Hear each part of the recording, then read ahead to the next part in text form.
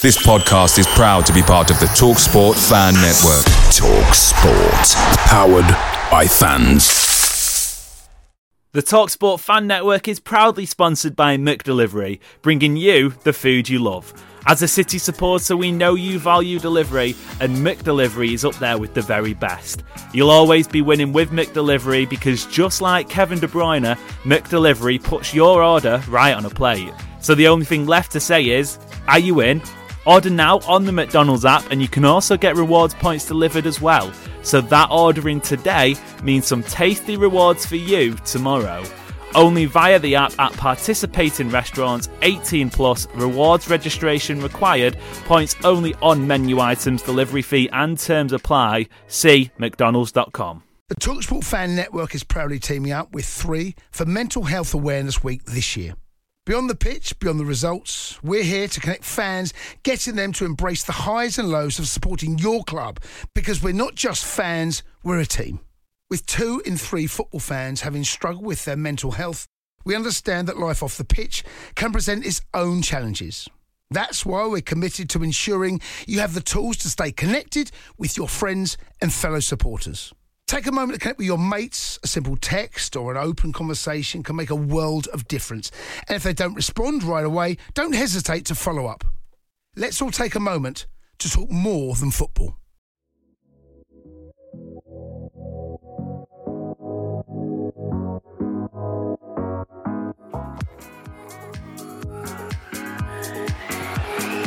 Guerrero's got in front there. Found the goal to keep this extraordinary run going. Sergio Aguero. Unbelievable. Manchester United 1, Manchester City 6.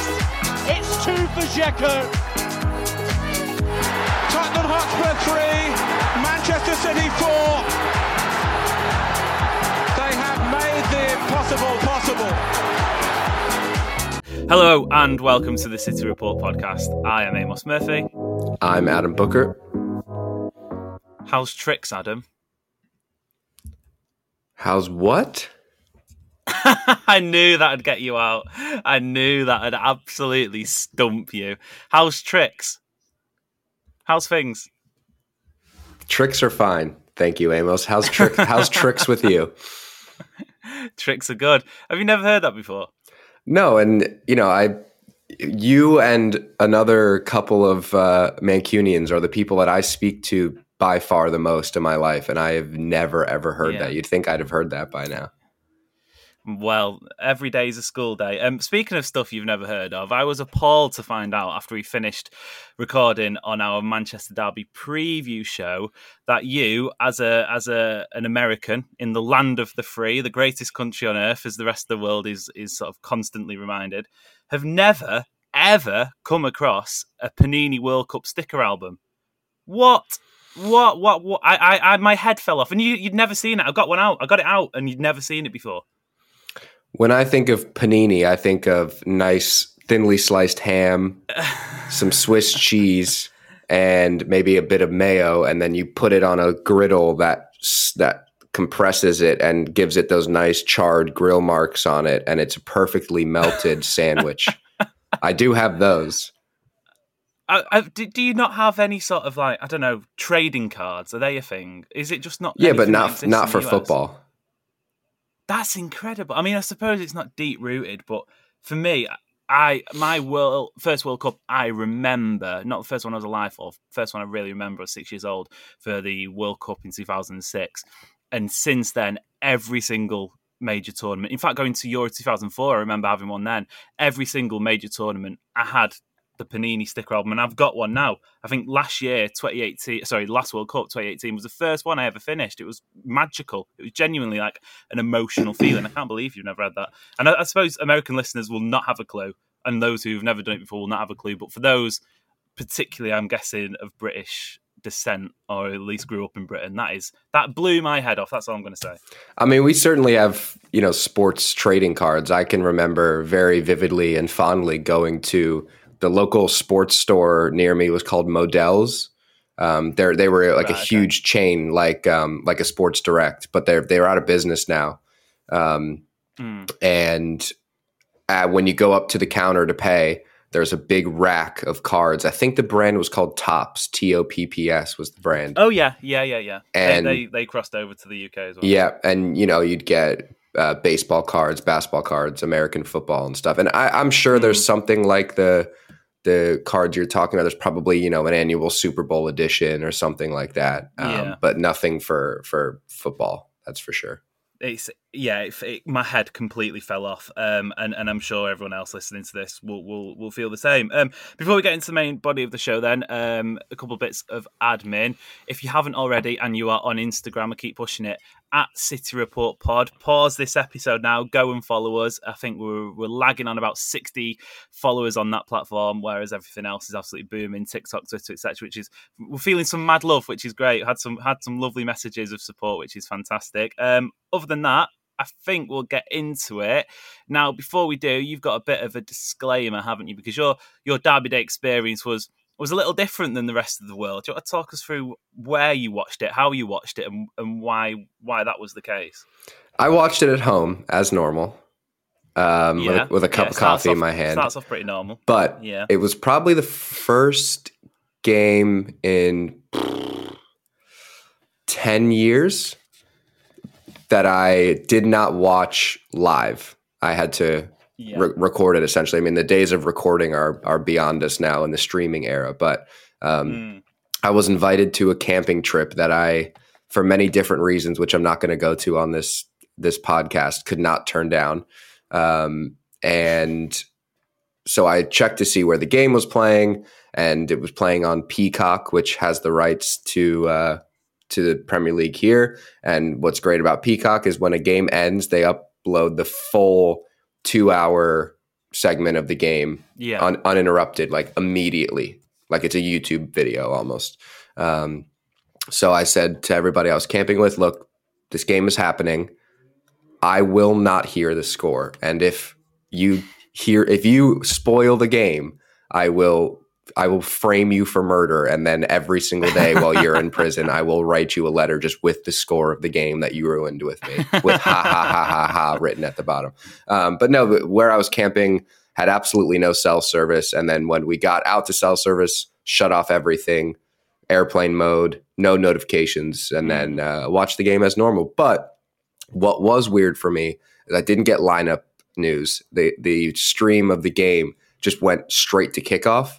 So I had to get the lineup by looking at who's on the pitch. I bet that was weird. It was weird, especially because there was omissions. Yes, there was a few people missing, and we can start there. But it was a weird one. But I did watch the game in full. I just didn't get the kind of communal checking in with you guys in our group chats and social media and kind of getting the feeling around the game during it. But I did watch it as normal. Yeah, I was intrigued by this. I've done that before for some games, particularly World Cup ones when I would have been working elsewhere and wanted to watch the game. But I've never done it for a City game. I've never done it for a game of that magnitude either. So, but did you come to any? What was the sorry to keep asking, but what was the sort of the makeup of this group? Was there any sort of potential people who could break the link, or was it fairly calm? Did they know, like, okay, were they not that interested that they'd sort of go out the way to find the score? Well, there was definitely people interested. Particularly one of my good friends in the group is a lifelong Arsenal fan, and before we left on the camping trip, woke up at 4 a.m. and watched the North London Derby together the Saturday morning, and then left for the trip. But like I said, nobody had service. Like legit, right? Yeah, not like crappy service. It might load. Legit, no cell service whatsoever. And Laura and I left to go watch the game because I was just having like ripping anxiety sitting there while everyone's having like breakfast cocktails and egg whites. I was just sitting there like wanting to puke up my guts because I didn't know the score of the game. So we left early anyways. So we beat everybody to cell service, and no, it wasn't an issue at all. Nice, yeah. I bet Laura loved that, cutting the trip short, so you could sort of. She wanted to go home and watch the game too. So well, that's what we love to see. Obviously the game in question: Manchester City 6. I repeat, Manchester City 6, Manchester United 3. an astonishing Manchester derby at the Etihad Stadium, really, wasn't it? It saw City cruise a 4-0 lead. This is stuff you all know, or you wouldn't be here. It stretched to 6 in the second half before a couple of late United goals salvaged some dignity, you would say, for Erik ten Hag's side. I've got loads to say about this game, absolutely loads, as you can imagine. I'm sure you do too, Adam. But straight away, what were your sort of, if you had some 3 points to sum it up, what were your main takeaways from the game? I'm going to just throw one really, really brief negative out there. It was perfect. It was maybe the sloppiest 6-goal performance I've ever seen in my life. Fantastic football was played at times. The goals were, each of them should be on film in a museum. But everything else around the goals I thought was a weirdly sloppy performance from City. But the other takeaways were that City are clearly contenders, United are pretenders. That's something that we knew, but obviously with United on, a bit of a high, winning a few games on the trot, they came into this like, all right, Ten Hag's closing the gap. Absolutely not. The gap gets bigger every time we play, one might say. So that's 2 points. 3 points is Erling Haaland and Phil Foden can form football's deadliest superstar partnership if they stay together for a long time. Yeah, and that's not even taking into account a certain Belgian who could make that partnership a trio. My biggest takeaway actually is how on brand the City DJ is in the stadium, because at half time, Gangster's Paradise was playing, which I thought was a lovely touch to Coolio, who obviously passed away. And I think they've done that a few times when artists have died. So yeah, out of everything, that was my main takeaway. But in terms of on the pitch, like I said, it was an absolutely astonishing performance. And we've got loads to get through. So let's start by breaking it down in terms of individual performances. I've listened to a couple of reactions already, because obviously there's 8-hour time difference between me and you. You've just got up, had your breakfast. I've had some time to take it in. And unsurprisingly, you have to say they've all led with the Erling Braut Haaland chat. Now, out of respect for my fellow Stopfordian, I'm going to switch it on its head, and I'm going to start with the other hat-trick hero from Sunday's match, and that is, of course, Phil Foden. Now, Adam, it is, and I'm going to emphasise this, days since I took pelters for insisting Foden should be inserted into our Pep all-time Pep, but the ultimate Pep starting 11. Now, I sort of was let out to the firing squad. I was taking bullets after bullets after bullets for this man. People saying, he's not got the legacy at City. That I think your shout was Bernardo Silva, who, valid shout, genuinely valid shout. Blah blah blah blah blah. But Foden's performance for me was the absolute epitome of what we call a clinic. He turned up on Sunday afternoon and he delivered. We'll obviously get to Haaland shortly, but Foden tore United to shreds in the sense that it felt like a young kid playing in the back garden against silhouette statues. He'd put up the washing line or the chair, and like I did as a child, pretending to play against Manchester United when City, quite frankly, was shit, and you could never imagine they'd score 2 goals in a Manchester derby, let alone 6. And he was playing like that sort of, I don't know, we spoke, didn't we, that on our preview show, that not many players get this anymore, what a local rivalry means. That was the complete opposite of Foden. He was playing like we all would if given the chance. And first City hat-trick in a Manchester derby, I mean, it doesn't get any better than that. It doesn't. No, he was incredible on the day. And, it's a weird one because he seems to have gotten a lot of stick from City fans lately for one reason or another. And, after last season where his numbers kind of dwindled, which you can absolutely put down to the fact that he was playing at false 9. And, false 9 is very much when people in the general footballing world speak about the false 9, it sounds like a glamorous position. You think of Messi playing there, but it's not. It's a ton of dirty work. It's coming in and facilitating everything. And typically you don't get the glory when you play there. So he didn't score a lot last year. He didn't assist a lot last year. And he's had a couple of weird performances this season when he didn't look fully up to scratch. But it showed just the level that he absolutely can hit, and we've seen him hit, and he tends to hit more often than not. and he was running rings around the United defenders, and it helps having Erling Haaland in there, who you could tell that United were hell bent on stopping him, and it didn't work very well. But every time there was an aerial ball, you'd have Martinez and Varane and maybe even another defender kind of in there helping out, trying to deal with Haaland, and that left Phil Foden wide open, and he was clinical as well. You got to say that about him. At times, his finishing can be a bit off, and he can get himself into incredible positions, whether it's going on mazy runs or getting in at the back post and getting a ball fed across to him. And sometimes his finishing isn't great, but it was on the day, and he tore them to shreds. Yeah, you mentioned the fact that you weren't following the game live, and you obviously part of a byproduct to that was not getting the social media action. There was some superb stats flying about. It's one of those sort of, I think there's been a few with United this season and over the last few years where the entire internet sort of just folds in on itself in this sort of cave of laughter. And a stat from David Mooney, actually, obviously of Manchester City podcast heritage, Phil Foden and Erling Haaland were both 11 years old the last time David De Gea conceded 6 in a Manchester derby. They've now just scored hat-tricks. There's another one from Richard Jolly, who's a superb follow as usual, saying Phil Foden is the first player to score a hat-trick in the Manchester derby since Erling Haaland about 9 minutes ago.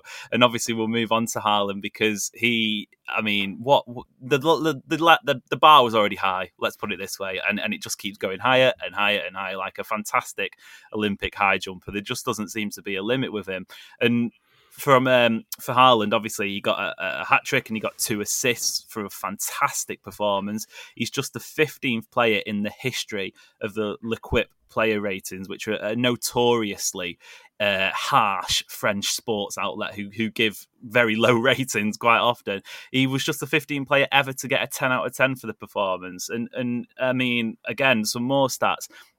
First player in Premier League history to net 3 consecutive hat-tricks in 3 consecutive home matches. And if there wasn't enough, obviously, like I said, 2 assists to his name as well, after sort of this bizarre chat before he arrived, saying that he wouldn't be able to contribute to City's link-up play.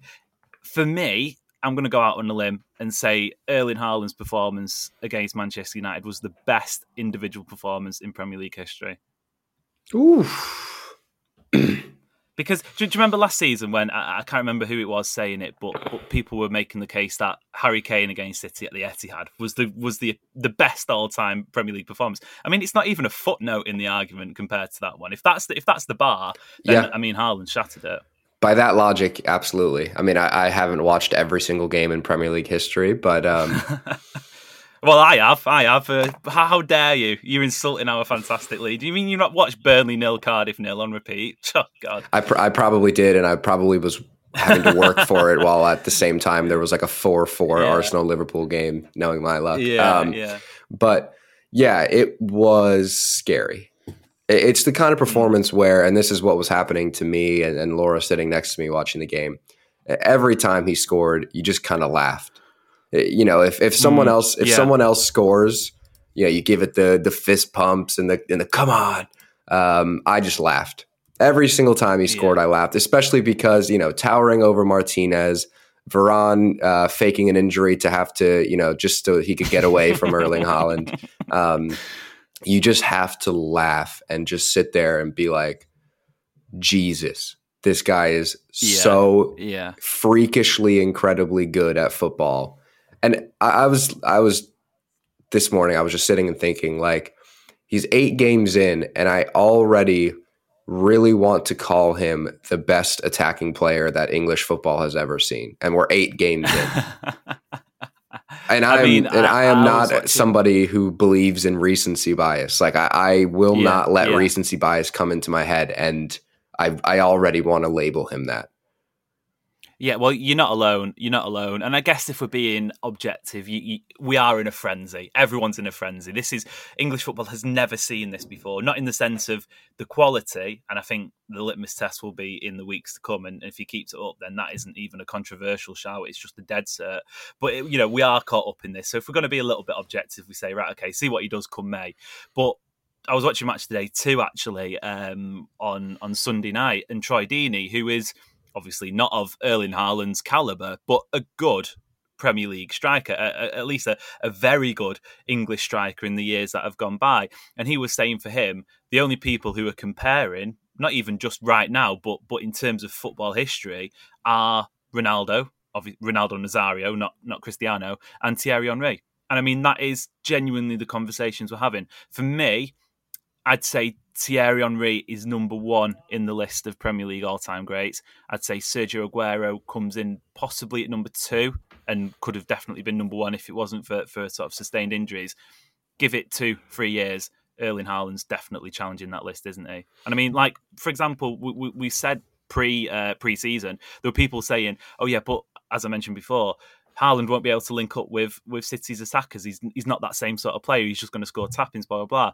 Talk me through that assist for Foden's second goal, because if De Bruyne does that pass, and I mean, he actually played a better one, which we'll touch on in a moment. But if De Bruyne does that pass, it's on the back pages for the next week. It's sort of framed for 10 years to come. It's remembered as one of the best passes of all time. This is a centre forward. This is a 6'4". I don't know what he weighs, but it's not going to be light. 6'4" centre forward who split United's back line with a delightful left-footed cross from out wide on a plate for Phil Foden. The sort of ones that you'd sort of flip reverse and say, well, he should be doing that, you should be there, blah, blah. There is no sort of, at the moment, there's no limit to his game, which is, as you say, very, very scary. Yeah, and you're spot on about the pass, because that's exactly what I said after that. Was I said that looks just like a De Bruyne pass. And it reminded me of, on a kind of smaller scale, but it reminded me of De Bruyne's assist for the Sané goal against Stoke in 17-18. I was going to say that. It was a beauty, wasn't it? Right, where the vision that it required to kind of look down the line of 4 or 5 defenders, and Foden he was in the picture, but he wasn't in the picture in the sense that he was already ahead of the defenders and kind of ready for the ball. He was still behind the defenders, and Haaland had to just put it on a plate like that. And that there was the moment for me. I wasn't fully sold on Haaland's ability to join the link-up play, if you want to put it that way. I obviously incredible, penalty box striker, and his ability physically and his football IQ to get on the end of chances, incredible. Never seen anything like it. But I did have doubts sometimes that he'd be able to come in and if he needed to drop into midfield, link up a bit. But that there was when it clicked in my head, where I said, it doesn't matter if he has the ball on the wing, if he's getting on the end of a chance in the box, or if he's dropping into midfield to link up with De Bruyne and Bernardo Silva, he'll do something special. For me, you get the buzz when the ball's in the air, but you think of players like Messi and players like that, where wherever they pick up the ball, you feel a little bit of a lift in the stadium. There's this like weird cloud that goes around the stadium of what's going to happen next. That right there clicked for me, that he is that kind of player, not just somebody who gets on the end of crosses. He's the kind of player that wherever he has the ball, you tune in because he's going to do something special. Yeah, spot on. I think back to the first home game of the season when Haaland made his debut at the Etihad Stadium. And obviously, Scott Parker's Bournemouth, the only team to prevent him from getting on the score sheet this season, which is remarkable. But there was that sort of audible gasp whenever he got possession, whenever he was touching the ball. And that day, there wasn't that many touches. But since that day, it has been a sight to behold. Right, okay, we'll move on then. Who next then, Adam? Kevin De Bruyne or Jack Grealish? You can take the pick. I'm going to say Grealish because I'm going to be quick about it. Okay, let's have your thoughts on Grealish's performance then. Well, yeah, he was fantastic. But what I'm going to say is that performance is exactly what many great Jack Grealish performances have looked like. I think this was just a bigger stage. And because of the 6 goals, things that he did resulted in a lot more on the score sheet, not necessarily for him, as we know, but because it was the big game against United and he's getting the start after a weird performance against Borussia Dortmund in which he didn't look, very confident, very energized, to get the start and to to play the way he did and to just be skinning defenders left and right. And you knew it was going to be his day from the off when he drew that yellow card on Diogo Dalot down the touchline immediately, and he just had that lovely deft little touch past him and gets taken down, and you thought, yeah, by the way, I'll just jump in.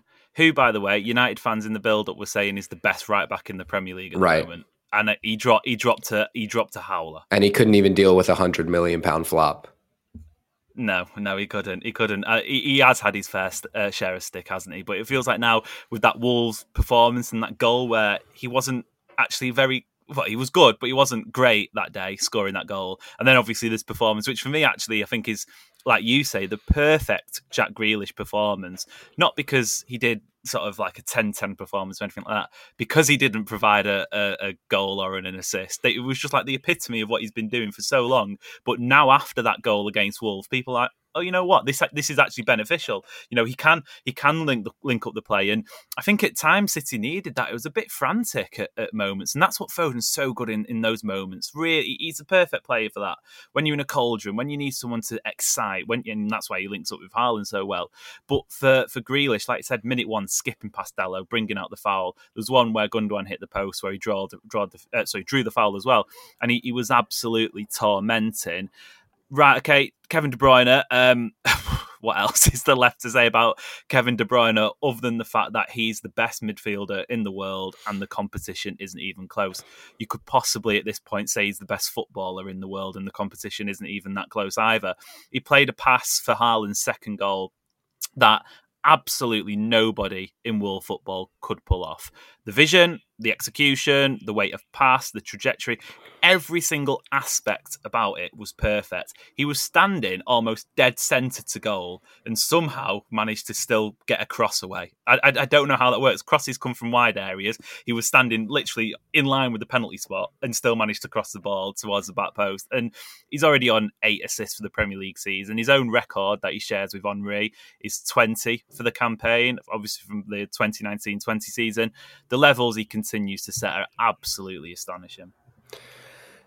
There is something about Kevin De Bruyne's ability to eliminate the need for his kneecaps, in which the ball is dead at his feet. I'm not talking, in a kickable position where it's, half a foot in front of you. Yeah. It's completely like parallel to his nose on the ground.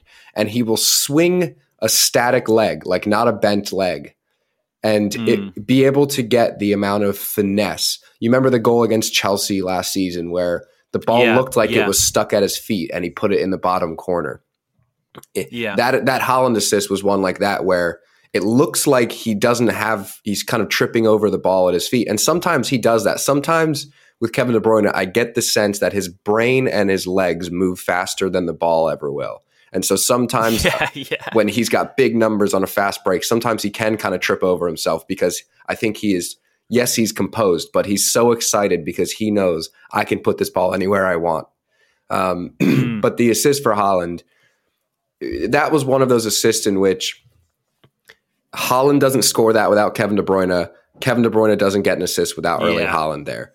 And what I mean by that is he put it in a place in which he knew that the defender wasn't going to get it, but because of Erling Haaland's physical stature and athleticism, he would be able to get onto it. And it was crazy that Haaland went to ground. I don't know if you noticed this. Haaland went to ground while the ball was still in midair.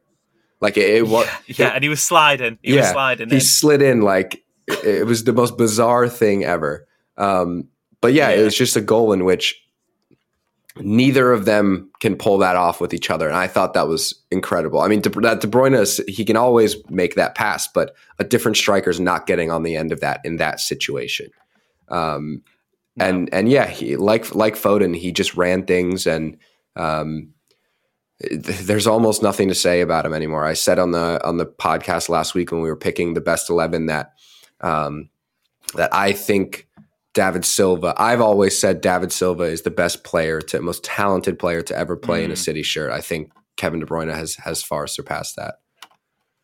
Yeah, and this is his legacy whilst he's still playing for City. Imagine what it's going to be like when that dreadful day comes and he hangs up his boots, or at least leaves the club. For me, just finally on that pass, it was like watching a golfer on the top of their game, sort of approaching the green. Just because the only, like you say, the only movement, the only pivoted action was his right foot. Everything else was dead still. It was just a swing of the club, beautiful trajectory, just sort of gently arriving on the green and just sort of rolling into the hole. That's how I saw it. Right, there was loads of good performances. Bernardo Silva was exceptional. Gundogan alongside him really stepped up. I mean, no, Rodri was a big blow pre-game. It didn't. Yeah, can I ask you about that? Because I came into the game right at kickoff. So was there discussions leading up to the game on the omissions of both Diaz and Rodri? I heard Rodri got an injury in training. Yeah, a calf problem, yeah. Do we know the extent of it? I basically went to sleep after the game because the camping trip was a bit rough for my head, let's say. Well, you've seen fallout for team selection before, and I'm talking when Nathan Ake starts above Laporte. Have a guess what it was like, because it almost arrived sort of bang, bang, bang. It was like a semi-automatic rifle about 15, 20 minutes before kickoff. It dropped that Rodri could be out. Then it dropped that Ruben Diaz wasn't playing. Then it dropped that it was a Gundogan at number 6. It was like, you can imagine the fallout. I think my tweet was one regular day of pre-match build-up or something like that. It was about as typical City Twitter as you can imagine. So yeah, but it was a forgotten footnote in the end. It didn't even matter. I wonder how I would have reacted at this was a 6 a.m. kickoff for me. Well, live it was 6 a.m. I wonder how I would have reacted at 5 a.m. when I checked my phone in bed to see that versus just sitting down at kickoff and being like, "This is it, deal with it, kickoff." I think you would have probably gone back to sleep, which would have been the only logical sort of way to think through it. As far as the center back partnership goes, I've been very adamant on here. I don't care who plays. Nathan Ake has absolutely warranted a starting spot in the last 8 months. Akanji has absolutely warranted a starting spot in the last 3 weeks. 8 minutes. Yeah. So we don't have any center backs in which they step onto the field and I think, oh God, remember them against, Forest, or remember them against Leicester. Like nothing comes to mind where I have any reason to distrust any of them. So I didn't really care about that. My only thought was maybe, is there a leader in that back line? Cancelo's not going to be a vocal leader. Kyle Walker maybe was the guy to be the vocal leader. But obviously he came off with an injury. I can't remember when. I guess that would have been second half because I don't remember. I think it was maybe late first half, wasn't it? Yeah, I think it was after the fourth goal because Sergio Gomez was definitely on for that. Yeah, you're right. Final 5 minutes and so yeah. So it was pretty early-ish in comparison. I mean, it was a weird game. It was a really bizarre game, and we put a tweet out to just sort of wrap up the main chat from this. Was what was because there's so many standout moments, and we sort of wanted to know what the absolute standout, the number one moment for people was from Sunday's match.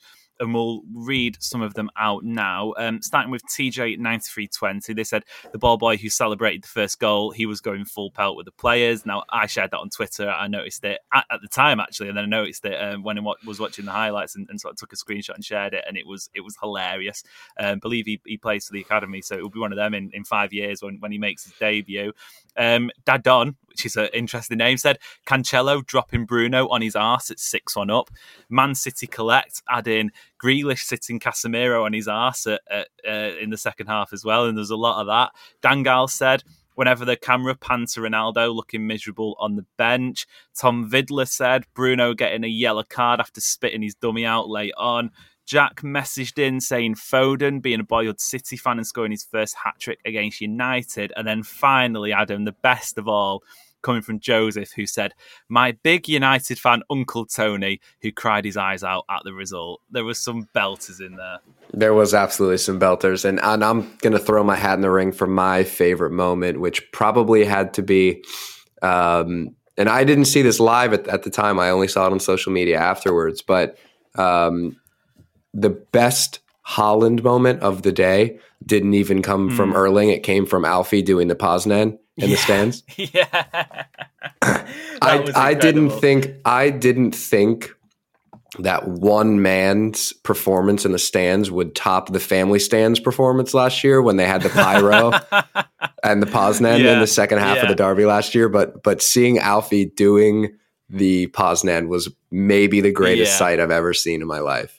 And that right there is why people need to, and we haven't discussed this. This probably is something to discuss in a week with, lighter content ideas. But that right there is why everyone needs to just calm down about, Haaland automatically leaving for 150 million pounds in 2 seasons. Like, both Erling and Alfie are going to be extremely happy with him playing at this club, and the club means something to both of them. And that's not something worth throwing away for these guys. You can tell. That was my moment of the day for sure. It was fantastic. It was so heartwarming, and there was a few of those, wasn't there? I think pre-match there was that photo of Roy Keane and Alfie Haaland sort of separated by a matter of meters. I can't remember which broadcaster it was. I think it was maybe Norwegian TV tried to reunite them, and Alfie said no. But I think in general the Alfie Haaland story and the Erling Haaland story is so remarkable because you've got a player in Alfie Haaland who, let's not forget, essentially had his career ended in a Manchester derby by Roy Keane. He then goes away. Obviously, he still plays for a couple of clubs later on in his life, but never really gets to the sort of level. And he wasn't a fantastic player, but he was a good Premier League player, and respected by the City fans, sort of a cult hero sort of player. He then obviously goes off, has a kid, like a lot of people do, but this kid turns out to be one of the best prodigies in world football. That same kid goes through European football. He sort of obliterates all records in Norway, in Germany and whatnot. He then comes to Manchester City, who, despite it being disputed, is his boyhood club. He supported City as a child. There's photos of him at Main Road. There's photos of him as a teenager watching City at Wembley. He, if not likes, definitely has a fondness for Manchester City.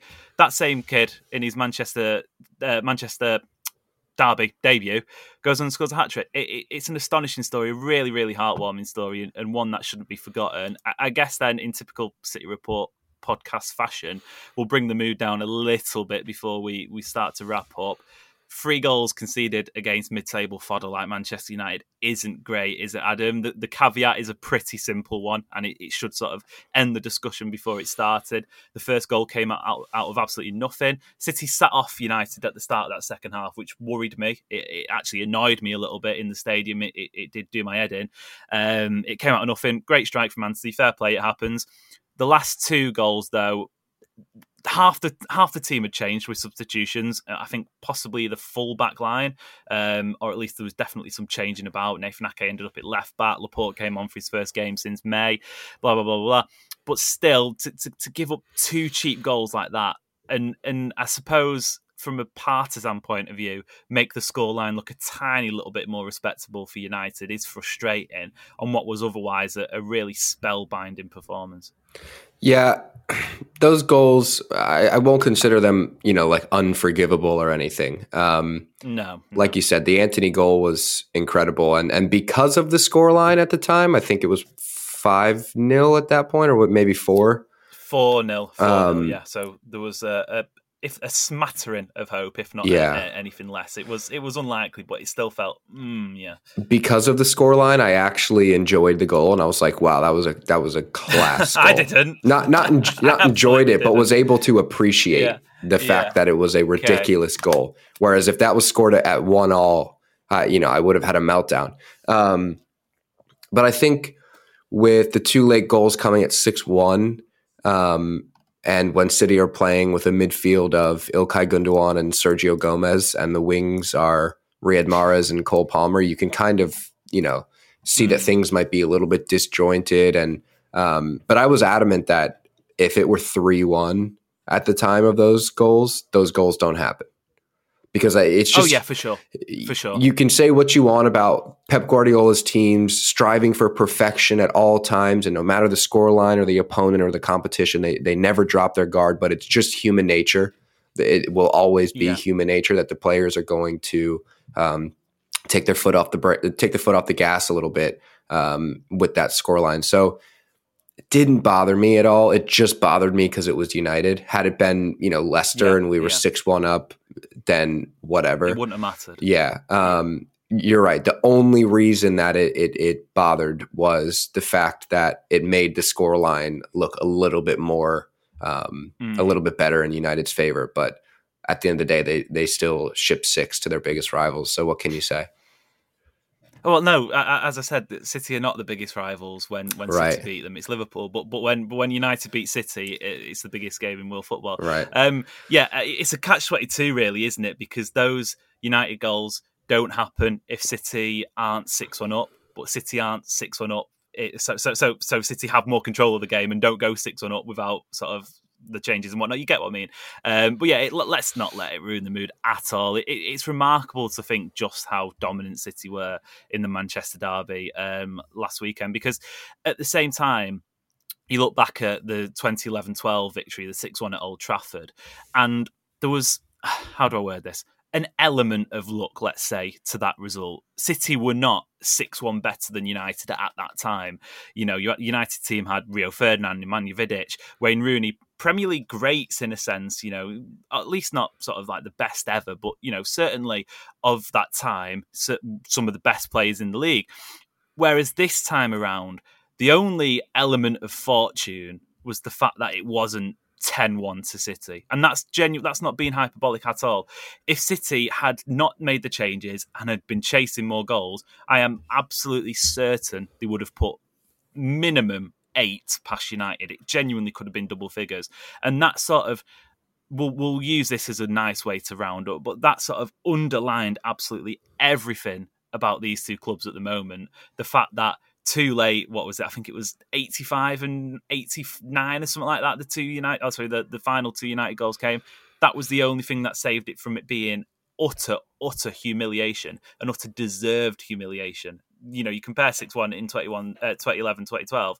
There was a stark difference between the performance from Sunday's match. Yeah, exactly. That's spot on.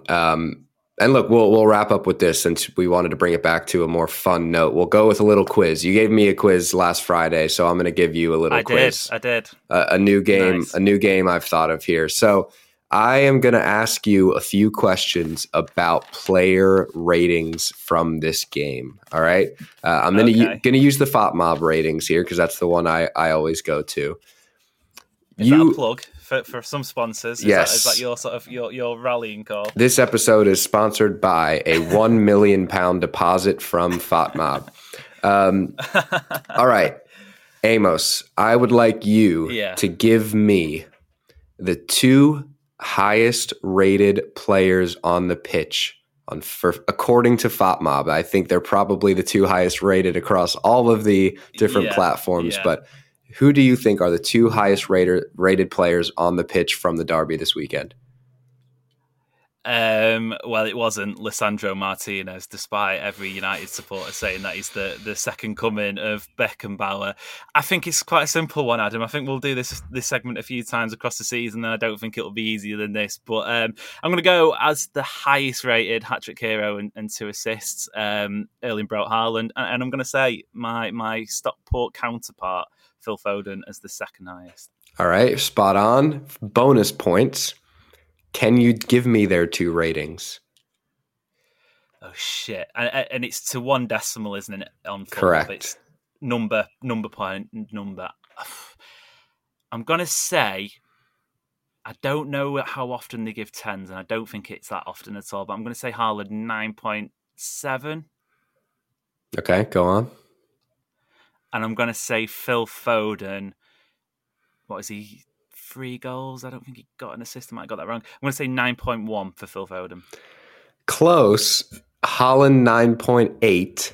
Foden just 0.1 behind him, 9.7. Wow. So the 2 assists were only worth 0.1, essentially. That's I guess, bizarre. yeah. That's absolutely bizarre. Right, okay. Moving on to the other end of the spectrum here. The 2 lowest rated players on the pitch. Give them to me.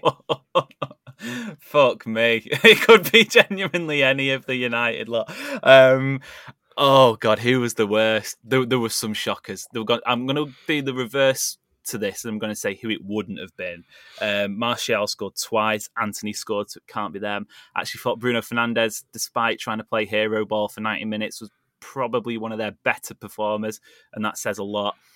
It has to be the defenders, and I'm going to say Martinez is one of the lowest, and probably Diogo Dalot. Could have been Milicia as well. It could have been Varane. It could have been Lindelof. It could have, genuinely. But I'm gonna go Milicia, and I'm gonna go. No, wait, because Milicia got taken off. Dalot played the full. I'm gonna go Dalot, and I'm gonna go Martinez. Very close.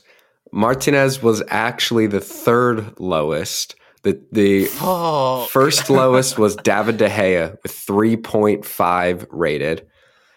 And that high? Yeah, that's generous. The second was Diogo Dalot with 4.7 rated. I want to know who was doing these ratings, because there's not a five. It's FOTMob. It's Scandinavians. They're not getting anything wrong. Yeah, well, yeah, true, fair enough. That is, I mean, that is indicative, really, isn't it, of what we've just spent the last 40 odd minutes speaking about. That's a Manchester derby as well, in a Manchester United team, as we were painstakingly told multiple times in the build-up, who were gonna turn City over, and who I was led to believe that as well. I don't think I was alone in that. I genuinely saw Manchester City 0, Manchester United 2, XG 4 for City, XG 0.6 for United. It's somewhere in a different reality that happened for me, but yeah, that just sums it up, really, doesn't it? Yeah. All right. So you finished with a 75%, which in American school is a C rating, which is just bang average, because you got 3 out of the 4. I'm going to give you a bonus question to get yourself back up to 100%. All right. Yeah. Who was City's lowest? And I'm going to say City's lowest who played more than a half of, or at least one half of football. And I would like to count Kyle Walker in this. He played 42 minutes, so we'll count Kyle Walker in that. So out of the players, so that rules out Laporte, Mahrez, Alvarez, and Palmer. So out of all the players that stepped on the field for City, except for those 4, who was the lowest rated? I think I'm pretty confident with this one. I don't think it's any of the attackers. Obviously, for it's not going to be Haaland or Foden, but I don't think it was Grealish. I don't think it was Bernardo Silva or Gundogan. They both played well. Some of the defenders, maybe Sergio Gomez got an assist, so it's not going to be him. Kyle Walker, I don't think he would have been. No, he wouldn't have been on the pitch for a goal, so I doubt it's him. I think I'm pretty confident in saying it's going to be Ederson, the goalkeeper, for conceding 3. Incorrect. Is it Cancelo? Ederson finished with. I'm going to give you the back 4. You are correct that it's a member of the defensive union, but it is not Ederson. I'm going to give you the back 5 defenders who played more than a half or more in this game. I'll give you their ratings. In goal, Ederson with 7. Cancelo. Jesus, that's pretty high. Actually, I'll go in descending order from best rating down to lowest. So it started with Akanji 7.4. Yeah, fair. Ederson 7.0. Cancelo 7.1. Nathan Ake 6.6. What? Kyle Walker 6.2 was the lowest. And coming in for Kyle Walker, playing just barely over a half, was Sergio Gomez, who got a 7.4 thanks to his assist. So it was Kyle Walker was the lowest up until he got subbed. That's interesting. That's interesting. I don't for a second think Nathan Ake was the worst City player on the pitch at all. And I'm not, as you know, I'm not one of these people who sort of have this sort of unwavering agenda against Ederson, but he didn't have a lot to do, and when he was called upon, it wasn't spellbinding, was it? But no, that was fun. That was good. 2 of the goals were unsavable, I'd say. The pen was unsavable. Yeah, the penalty. Yeah, I suppose. I just think it. Yeah. All good in the hood, as we like to say. Right, okay. We're not even going to contemplate a Copenhagen preview. City will play players. Hopefully, they'll win the game. some players will play, some players won't. We will review it after it, and I guess that's what we've got to say about that. There was just so much to speak about from the Manchester derby, but it's lovely to do so, and lovely to do so in your company as usual, Adam, even if it isn't with a Panini sticker album. Well, I've got panini sandwiches, and honestly, I feel like the victor here with that. The cheek, the absolute cheek! You're insulting a continent. If just the wannabe European insulting the Europeans, don't you hate to see it? Right, okay, we'll call it a day there. As usual, admin, follow, subscribe, hit like, whatever you want to do. Share it with your mum, your grandma, your boyfriend, your girlfriend, whoever you can think of. Get that out there to as many ears as possible. We're enjoying a lovely period at the moment. It's great to see so many people loving the podcast too. I've been with Adam Booker. Adam, thank you very much. Thank you, Amos. Yes, I am Amos Murphy indeed. And until next time, we'll see you later.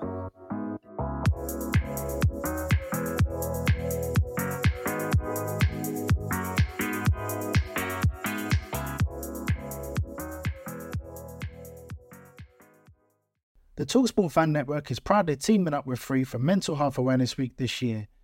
We understand that the journey as a supporter isn't always smooth sailing, but rest assured you're not alone.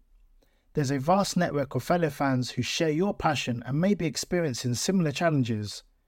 Honesty is key in any relationship. If your friend asks you how you are feeling, tell them honestly. If you're going through a difficult time, let them know.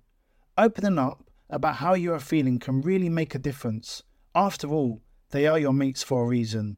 Let's all take a moment to talk more than football. Make sure you're geared up for Man City's end of season run-in with McDelivery. Great food delivered right to your door. By using McDelivery, you won't miss a moment of City's crucial run-in, and just like Kevin De Bruyne, they deliver your order exactly where you want it.